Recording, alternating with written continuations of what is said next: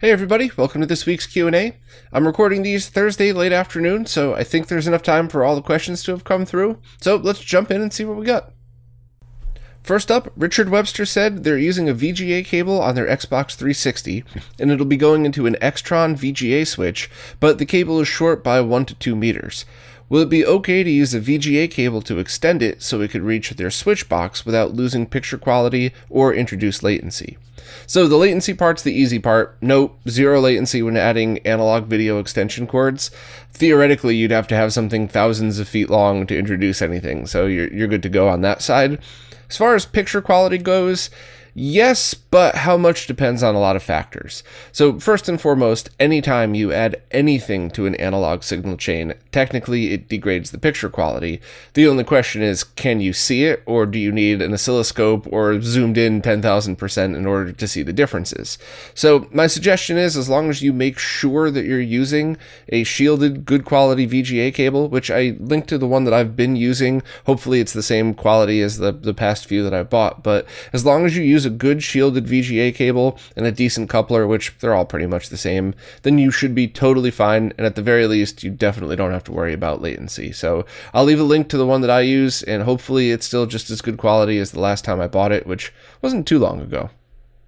Mike was following up on our discussion last week of picture quality differences between Component and SCART, and Mike said they went ahead and ordered the G-Comp switch.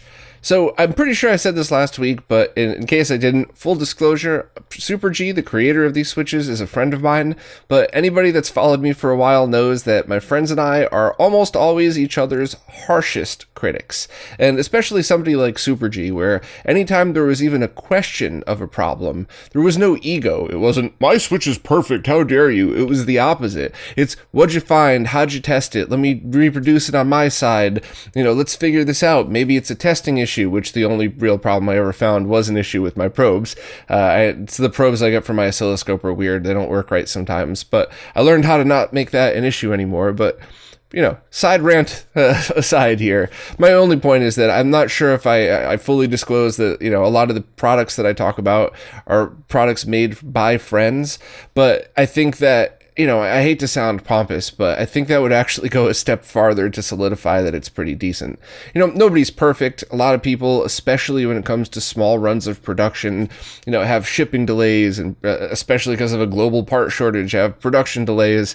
So, nothing's ever perfect, but I just wanted to fully disclose that a lot of the stuff I talk about is made by friends, and that's usually a good thing because I'm lucky enough to have some really awesome, really smart friends. So, good luck with the G-Comp switch. I'm sure it's going to perform exactly the way that you had hoped.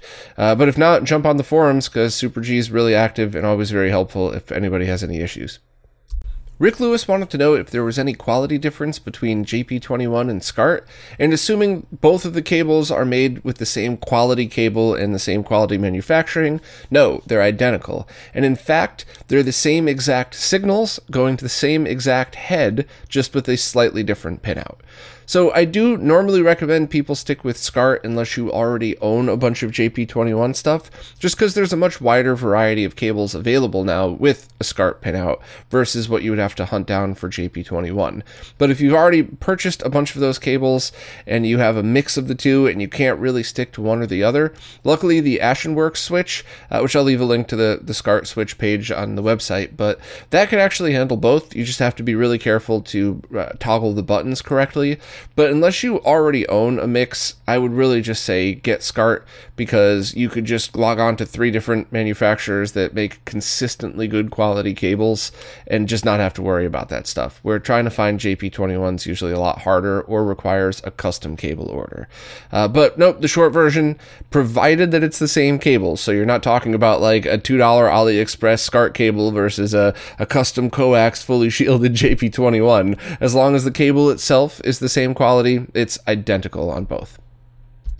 Alan Ricks wants to know why larger companies like Nintendo or Sega haven't capitalized on the popularity of retro game cartridges and made official repros of original retro games. So not on Switch Online, not on mini consoles, but official cartridges that are remade to be just like the original.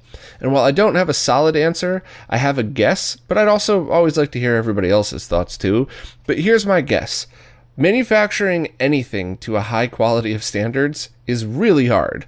Even if it's a tiny little chip with 3 little pieces of, components on it on a PCB, making sure that you get that under a good quality assurance, good testing, and really getting a manufacturer that knows what they're doing is a lot of effort and costs a lot of money. So for somebody like Nintendo to spin up manufacturing of those, they'd have to make probably minimum of 100,000 in order for that to actually be worthwhile to them. And that's once again a wild guess here. I don't know. Smaller companies like Capcom did release official releases through other companies, but they had other manufacturers make it for them. And Nintendo doesn't normally do stuff like that. I think they control their stuff a little more tightly. I don't know about Sega. That's also a good question, but I just think in order to do this right, you would really have to spend a lot of time and effort, and I think larger companies want to really focus moving forward than on some of the legacy stuff, and maybe they also want to leave room for the smaller companies to step up. But also, think about what would happen if they didn't have a really high quality release. So think about what if they released like a Japanese version of a game, on a worldwide compatible cart translated to English, and the translations were all wrong, and the box art was wrong, and the manual was flimsy, the edge wasn't beveled, that was running at the wrong voltage. Basically like that one company that pretty much does try to buy old IP and sells them off as junk. When a company made up of like 1 or 2 people does that, it's not excusable, but it's like, all right, there's somebody just trying to do a cash grab. But if Nintendo ever did that, there would be a huge blowback. That's a large return for people that don't want to have to buy low quality stuff like that. So I think it would be a PR nightmare for them. So rather than try to take the risk and spin up manufacturing in order to make it worthwhile to them, I think they just stick with the stuff that they've been doing. Now, once again, that is all wild speculation just based on my years of experience in hardware manufacturing, which I do have that, but I don't have any insight into Nintendo or Sega. I'm just speculating based on that and based on the quantity of stuff that Nintendo usually makes when they make a product. So it's a very good question, but I think in the future, I hope I'm wrong, but I think what we're going to see is stuff like Capcom having Retrobit officially license a re-release of like Mega Man Wily Wars, for example, and having that be distributed on a smaller scale, knowing that, Retrobit's had a history of making good quality cartridges. People in the retro gaming community have been reaching out and giving their feedback. So I think something on a much smaller scale like that, even if that scale is 10,000 or 20,000, it's still not 100,000 or more. So I think that's just it. Quantity versus total profit and how that would help their overall bottom line. Whereas I think Nintendo now, like if they make I forgot what do you call those things, those little figurines that they used to sell all the time. If they make a new one of those, they could probably sell 200,000 of them, and they make a giant profit off of it. And the QA is basically just, do they look okay or the colors right? So that's just my guess. But if anybody else has any info or any thoughts, I'm always interested in other opinions on that stuff. A few questions from Finney. First, why do so many pinout diagrams online show the Nintendo multi-out as having mid and side audio rather than left and right? Is this actually a thing, or did they just get this wrong? I honestly don't know, and to be perfectly honest, the only diagrams I've been using for years now are the ones I made. I believe I first saw them on GameSX.com, and then I took pictures myself that were a tiny bit higher quality at the time, added, in MS Paint, the different letters, and since then I've been using my own because I've done mods with those diagrams for so long. I know they're right because otherwise I would have modded like 50 consoles the wrong way. So yeah, I don't know. I don't remember seeing it like that, but maybe it was a thing. I'm not really sure. I just usually stick to the guides that I have on RetroRGB now.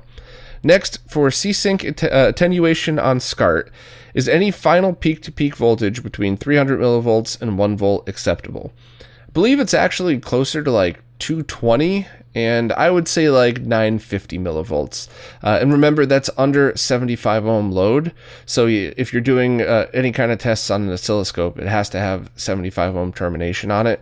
But that should be fine as far as a wider scope of things. A lot of the mods that I'm a part of, we try to aim right in the middle of that. just for the heck of it. Some of them ended up being much lower and being at like the 260 range, but there's nothing wrong with that. We're just trying to cover the wide variety of stuff that you could be plugging this into. So that's why we normally try to aim right for the middle. You're also wondering if SNES C-Sync cables can safely be used on both a stock SNES and something with Bordy's board outputting a higher peak-to-peak voltage. Yeah, it should. If you wanted to test, I'll leave a link in the description to the page on the website with all of the different oscilloscope videos that I made. Most of them are involving Steve from HD Retrovision because he's way smarter than me and I picked his brain for all that stuff. So you could test if you wanted, but Bordy's got a scope too. I'm pretty sure he verified that it was within safe voltage. I would not want to go over 1 volt because I think the max for a lot of the chips that are used is like 1.2 volts. But I would always go under that because the spec that I just spit out is a specific type of chip that's used in a few of the products that are out now, but that doesn't cover all SCART products, where if something is built to spec between like 250-ish and 950-ish would be safe, assuming it's built to spec. So I don't know if you would ever need to tweak the output of Bordy's board. I would just double and triple check on a scope if you had one. Oh, and is there a guide anywhere to checking the RGB output of a console on a scope? Yeah. The only thing you have to remember is you need 100% color bars or a white screen. 240p Test Suite has both. The HD Retrovision test software also has that. Both are free, so as long as you have a way to boot a ROM, you should be able to do it. And I definitely recommend checking out those scope videos because if it's one of these situations where you're going to do 1 or 2 mods, then you probably don't need it. If you're a nerd and a tinkerer like me, then you might want the extra tools. But if you plan on doing a few different types of mods and learning about video signals, it's a really fun and neat tool to have. And it's always just such a cool peace of mind, especially when I do things like, all right, let me grab my arcade board, let me get everything set up, and let me set the audio voltage to the exact voltage level that it should be to prevent any kind of clipping. And when I throw it on the scope and I have it exactly where I need it to be, it's just a good feeling. Because even if you have one of the newer super guns that protects against overvoltage, you still might get some clipping, which isn't going to hurt anything on those newer super guns, but it distorts the audio. So it's just very cool to be able to flip on my scope and test that stuff.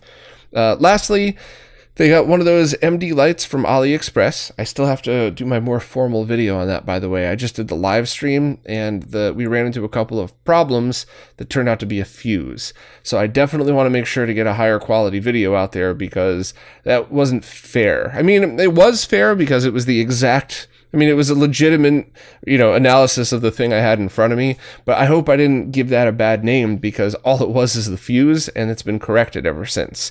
So I should swing back around. But you specifically said that you're noticing composite color is really messed up on the RetroTink 2X. This is a known issue, and it doesn't happen with every Genesis, but I think it happens with most. And depending on the game and depending on the revision, you may have even seen this on the FrameMeister as well. So it's just kind of one of those known issues. The RetroTink 5X doesn't seem to have any, but overall, it's just unfortunately something you'd have to deal with. So if that's the case, you might want to consider upgrading to any of the other output solutions, including HD Retrovision cables, which the RetroTink 2X would handle wonderfully. So that's kind of the only thing I could suggest, which stinks. I know that, if you already have a bunch of equipment, you shouldn't have to upgrade, but it's just kind of what you get when you're trying to deal with older consoles that were meant to be played on older TVs that didn't have any of these issues. And when you try to digitize that, you could always run into a whole bunch of different issues and stuff like that. So yeah, thanks for the reminder. I got to go back and do that MD Lite video. Shouldn't be too long or take too long because I did all the research. I just got to put it together with some fancy video clips and stuff like that. So hopefully I'll finally have time to get back into making some of the more higher production videos soon. Kelv SYC wanted to know if you have a Dreamcast that's unmodded in terms of the power supply, what's the best solution for powering both the Dreamcast and the DreamPi on a single power supply? I don't think that's a safe thing to do. You could do something like tap into the 5 volts off of the Dreamcast's internal power supply and run a cable out and then make your own custom cable to power the DreamPi, but those internal PSUs are designed to only take a specific amount of load. They're all getting older, so I would definitely recommend recapping the power supply if you were going to do that. And it just seems like an unnecessary risk to mess with power for something like that. So I do completely understand wanting to streamline your setup to have less power bricks and less everything else. I don't know that I would feel comfortable doing that. So if you want to, just double check the voltage and the amperage and try to wire something up directly. It's just not something that I personally would feel comfortable doing. But if you want to give it a shot, as long as the voltage and minimum amperage it matches, I would still do some kind of recap to the power supply too, just to make sure. But that's really up to you if you want to risk it. Oliver Clare said their setup uses IKEA Calyx cubes, and the ventilation's good, but they still find that some of their consoles, such as the PlayStation 3, are still prone to overheating. They're just wondering if there are any brands of cooling plates, pads, or similar cooling solutions that I would recommend. So, first of all, I've seen a lot of people setups using those IKEA Calyx Cube setups, and they all look really great. So, every time I see something posted on Instagram or Twitter, it always looks really cool. So I don't think there's ever a problem with using those.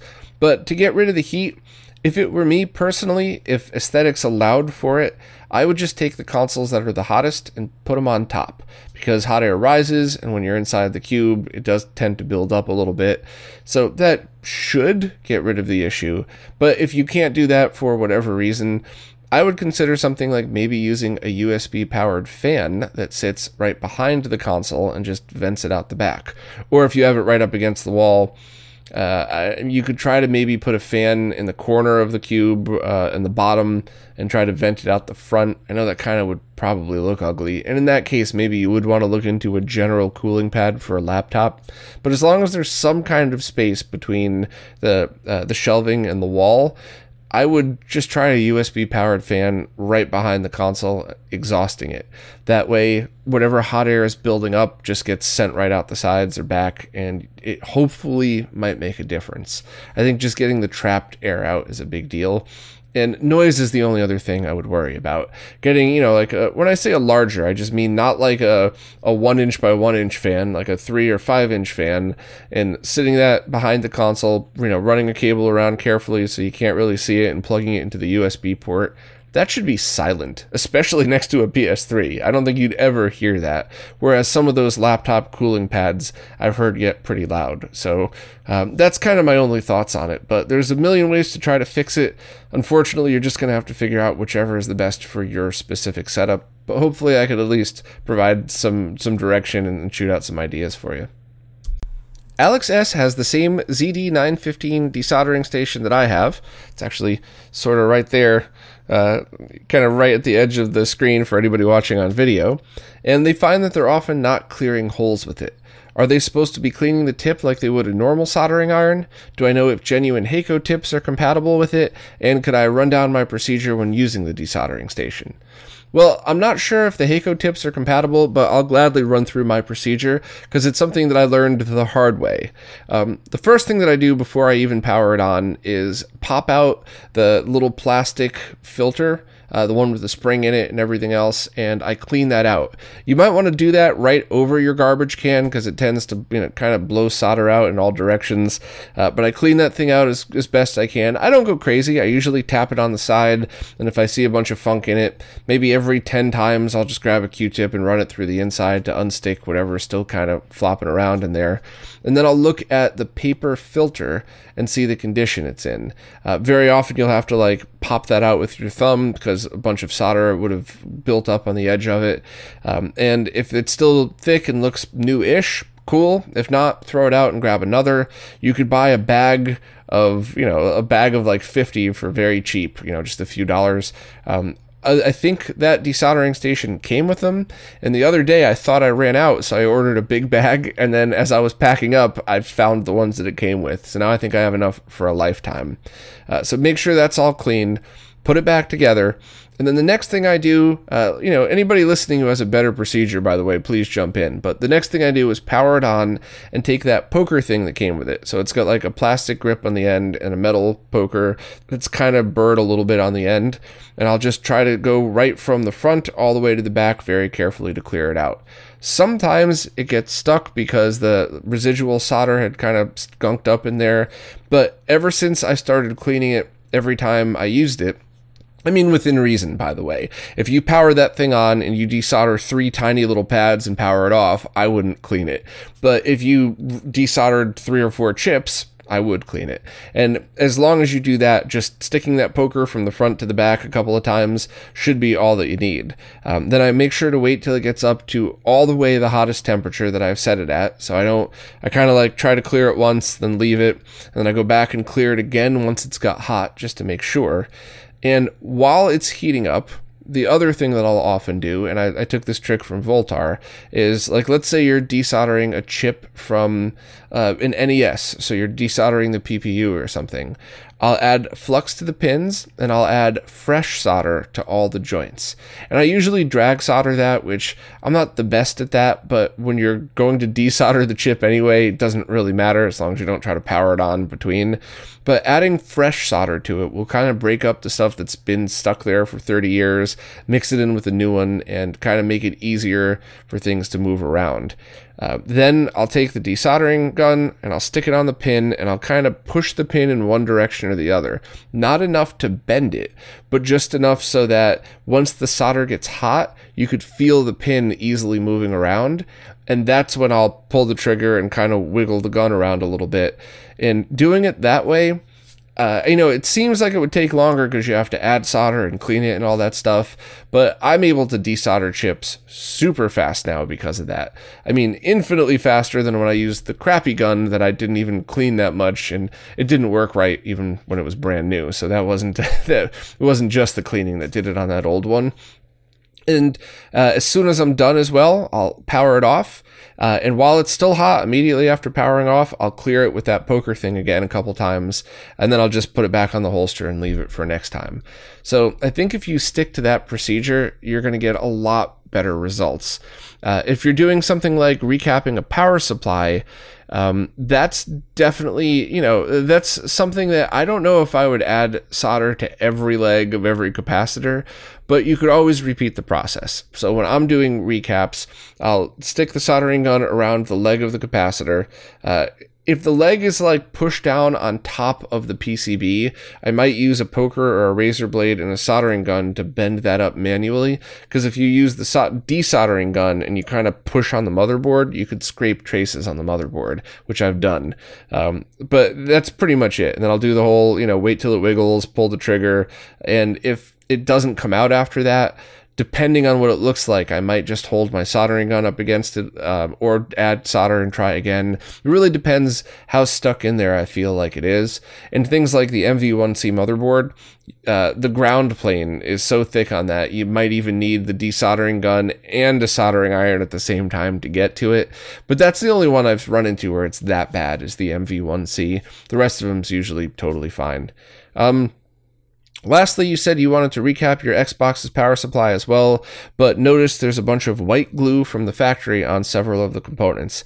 Do I need to replace this glue after recapping? I don't think Voltar or Jose do either. I don't really know why they were there. I think it could just be to prevent things from bouncing around and shipping.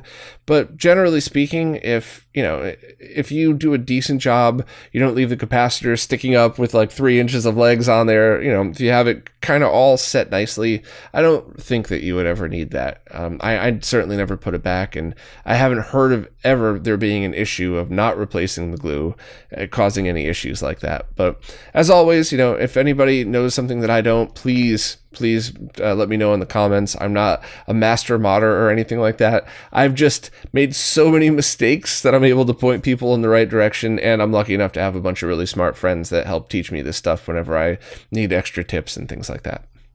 Firebrand X wanted to chime in on the discussion from last week regarding why different consoles can have wildly different resolutions, but they all end up looking like a standard 4:3 image on a CRT. And the key essential factor in determining both detail and aspect ratio is the console's dot clock. In general terms, the faster the console's dot clock, the more resolution can be fit horizontally on a CRT screen. FBX made an image to show how the console dot clock works in relation to an actual 4:3 320x240 signal. And I'll leave that in the description because I know a large majority of the people that listen to these listen audio only, so I'll have it in all the descriptions for anybody that's interested. Now, in regards to how to change that image to look 4:3 on a digital screen, so not just an analog CRT, but capture cards, flat panels, etc., I think that's where a lot of people might have been getting confused, and there was, discussions, arguments, whatever you want to call them, about what a true aspect ratio is. And FBX kind of wanted to follow up on that and said, everything from any console doesn't get corrected by a CRT, which is why the CRT isn't even a factor when determining proper aspect ratio correction for a given console's resolution. Even the N64, as close as it is to square pixels, is off enough that the monoscope pattern they worked on for it had to correct the outer red square to account for the slightly off from 4:3 dot clock of the console. So what this really gets into is a lot more of the technical side of things. And I still, respectfully to you, FBX, like my answer from last week in general terms. FBX's technical answer is way better from a tech perspective. But how you saw these games is really how the best way to play them is. Unless you're stretching 4:3 to 16:9, and then you're crazy like Ian, the historical nerd. But other than that, I think, because I know a lot of people that grew up playing like SNES on emulation, and they played with square pixels, which looked totally different than how I played on just a regular TV in my parents' living room and stuff like that. And I don't think there really is a wrong way when it comes to that. The only thing that I ever really get annoyed with, here's where my OCD comes out, is whenever there's a historical video. So something that's supposed to be a direct representation of how the games looked. I always feel like some effort should be made to getting as close to what you would see on a CRT as possible, but I don't need to obsess about that. I only get annoyed when it's like square pixel 8:7 super narrow aspect ratio when you're trying to demonstrate what it looked like in the 80s and 90s. I think anything that's close to 4:3, just my opinion, by the way, I think anything that's close is more than good enough for playing. And I think there are some situations where going square pixels would, like with 320 and 1080p 5X, it's a little bit fatter than you would expect, but it fills up way more of a flat panel TV, and you get certain things like the moon is an actual circle, not an oval in Castlevania, things like that. Same with 1080p 5X and 256 pixel wide games. It's not quite 4:3, but I just think there's so much benefit to that overall playing it, and it doesn't change it so much that it's not the original game anymore. Once again, I gotta always repeat myself because I don't want to upset anybody. This is just my opinion. I'm not trying to tell you how to play your game.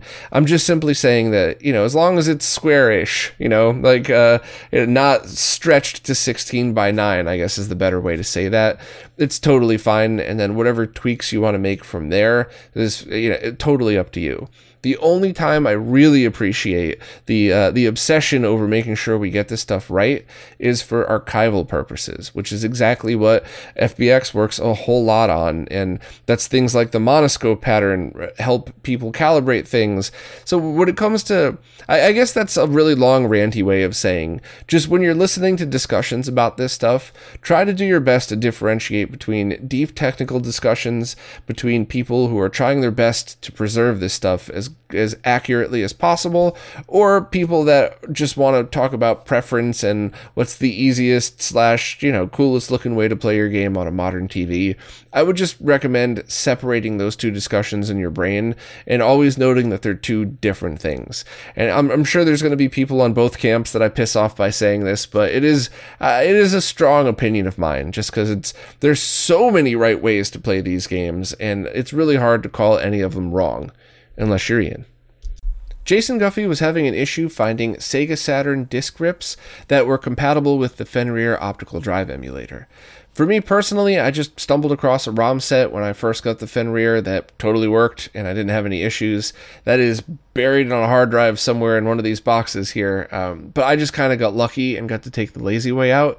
But if anybody has a recommendation for guides or tools of ripping your own discs, or I guess some of the places that you might want to look for these things, you got to be careful because you can't post links to ROMs because that's illegal in pretty much every country and people get in trouble for that. So you have to be creative in the way you tell people how to find this stuff. But I think the number one question that should be answered is, what's a good guide to ripping your own games? And I believe there was a bunch of them out there. I haven't looked up that stuff in a long time. So if anybody has a suggestion for the guides that they're using today, please feel free to post in the comments. Sometimes links get caught in spam, but I try to check a few times a day. So, if your comment doesn't pop up right away, I'll get to it. I promise.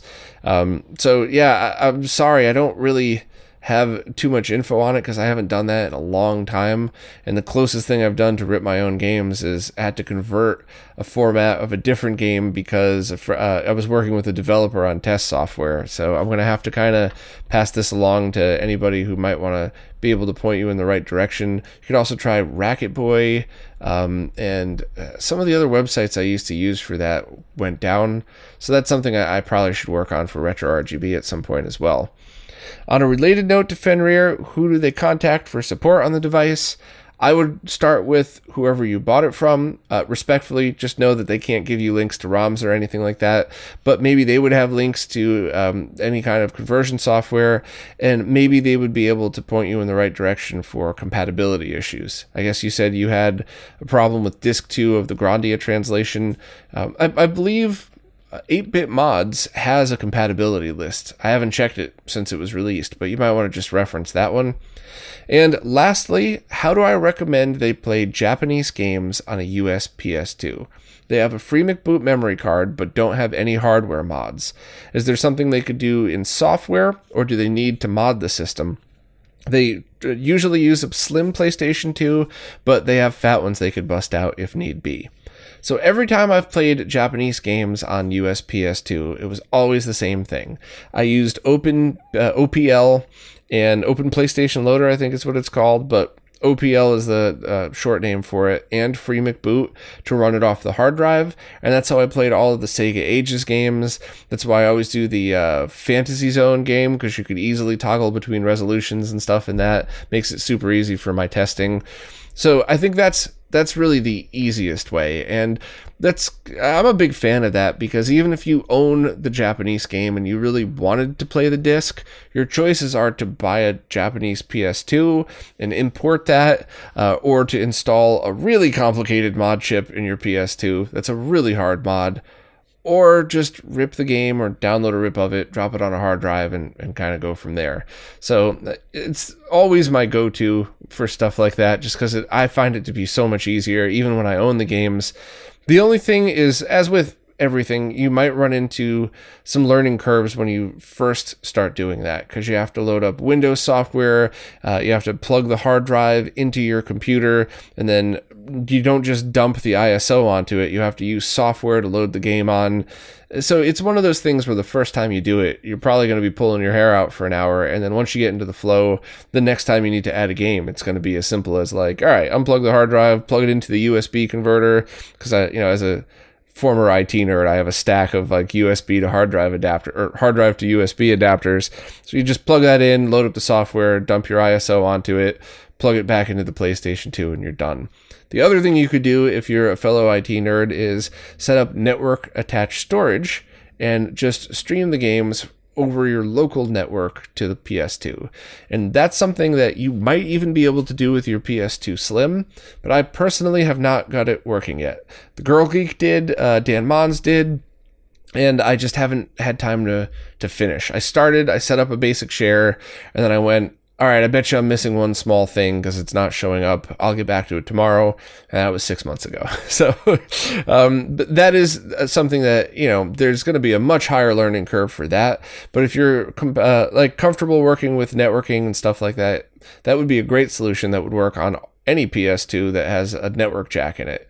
So certainly something to consider, but hopefully I was able to sort of point you in the right direction for this stuff. Sorry this week's answers weren't solid ones, but hopefully they helped a little. Richard Webster has a VGA monitor and an Extron VGA switch that both use standard 3-pin AC power cables, so the same thing that you would find in the back of a PC or a PC monitor. Richard wants to know if it's okay to power both of these using a power lead splitter that has one AC plug but two connectors. And the specific one Richard linked to basically is like an AC cable Y cable. And I think 99% sure that if you plug this in and there's no interference and you don't have any immediate issues, that it should be totally safe. So just as an experiment, I would I would plug them in with separate cables. Look at a title screen of your favorite game so that you could immediately tell if something's off. Power it down, plug it in using this, and if there's no interference, then it means there's probably no ground issues and you're fine. If anybody has anything else to add about that, please let me know. But as far as I'm concerned, and as far as everything that I've been taught, most of the power strips that we use are essentially just this. And in fact, even many of the ones that are labeled surge protector are essentially just power strips, one AC in just wired up to a bunch of different outlets going into it. And whereas something like this just is very blatantly a Y cable and, doesn't have a label on it like that. So you should be totally fine, but I would just double check because I have power trust issues. So I have no problem admitting that. And the only other thing to mention is if you do have any kind of weird grounding issues, you would probably have it no matter what, but plugging directly into your wall should be completely fine, especially if you live in a place with, modern circuit breakers that are of decent quality, not Federal Electric. A master electrician told me those are the only bad ones. There was a bunch of recalls for those apparently in the US, but according to him, I'm not an electrician. But basically, as long as you have a decent circuit breaker, you should be fine. But I choose to add power conditioning to mine just because. Once again, trust issues. Renee from DB Electronics recommended something years ago that I bought a whole bunch of. And what I end up doing is I have one of these and then 3 or 4 surge protectors plugged into that. Power strips, not surge protectors. Sorry, used the wrong name. And while it's really bad to have a whole bunch of stuff going into one and all powered on at the same time, the way I use things is I power on the main APC box, and then I power on whatever power strip is connected to the stuff I want to use. Sometimes it's all of them, because, speakers, console, whatever else. But I only have 1, maybe 2 monitors turned on and 1 console turned on and a stereo. So the same that you would normally have if I just plugged them all into the APC power conditioner. So that's just another friendly reminder that you could have 1,000 consoles all running through one giant power strip into a power conditioner into your wall, and as long as the same normal amount are only powered on at the same time, that should never be an issue, even with phantom power and stuff like that.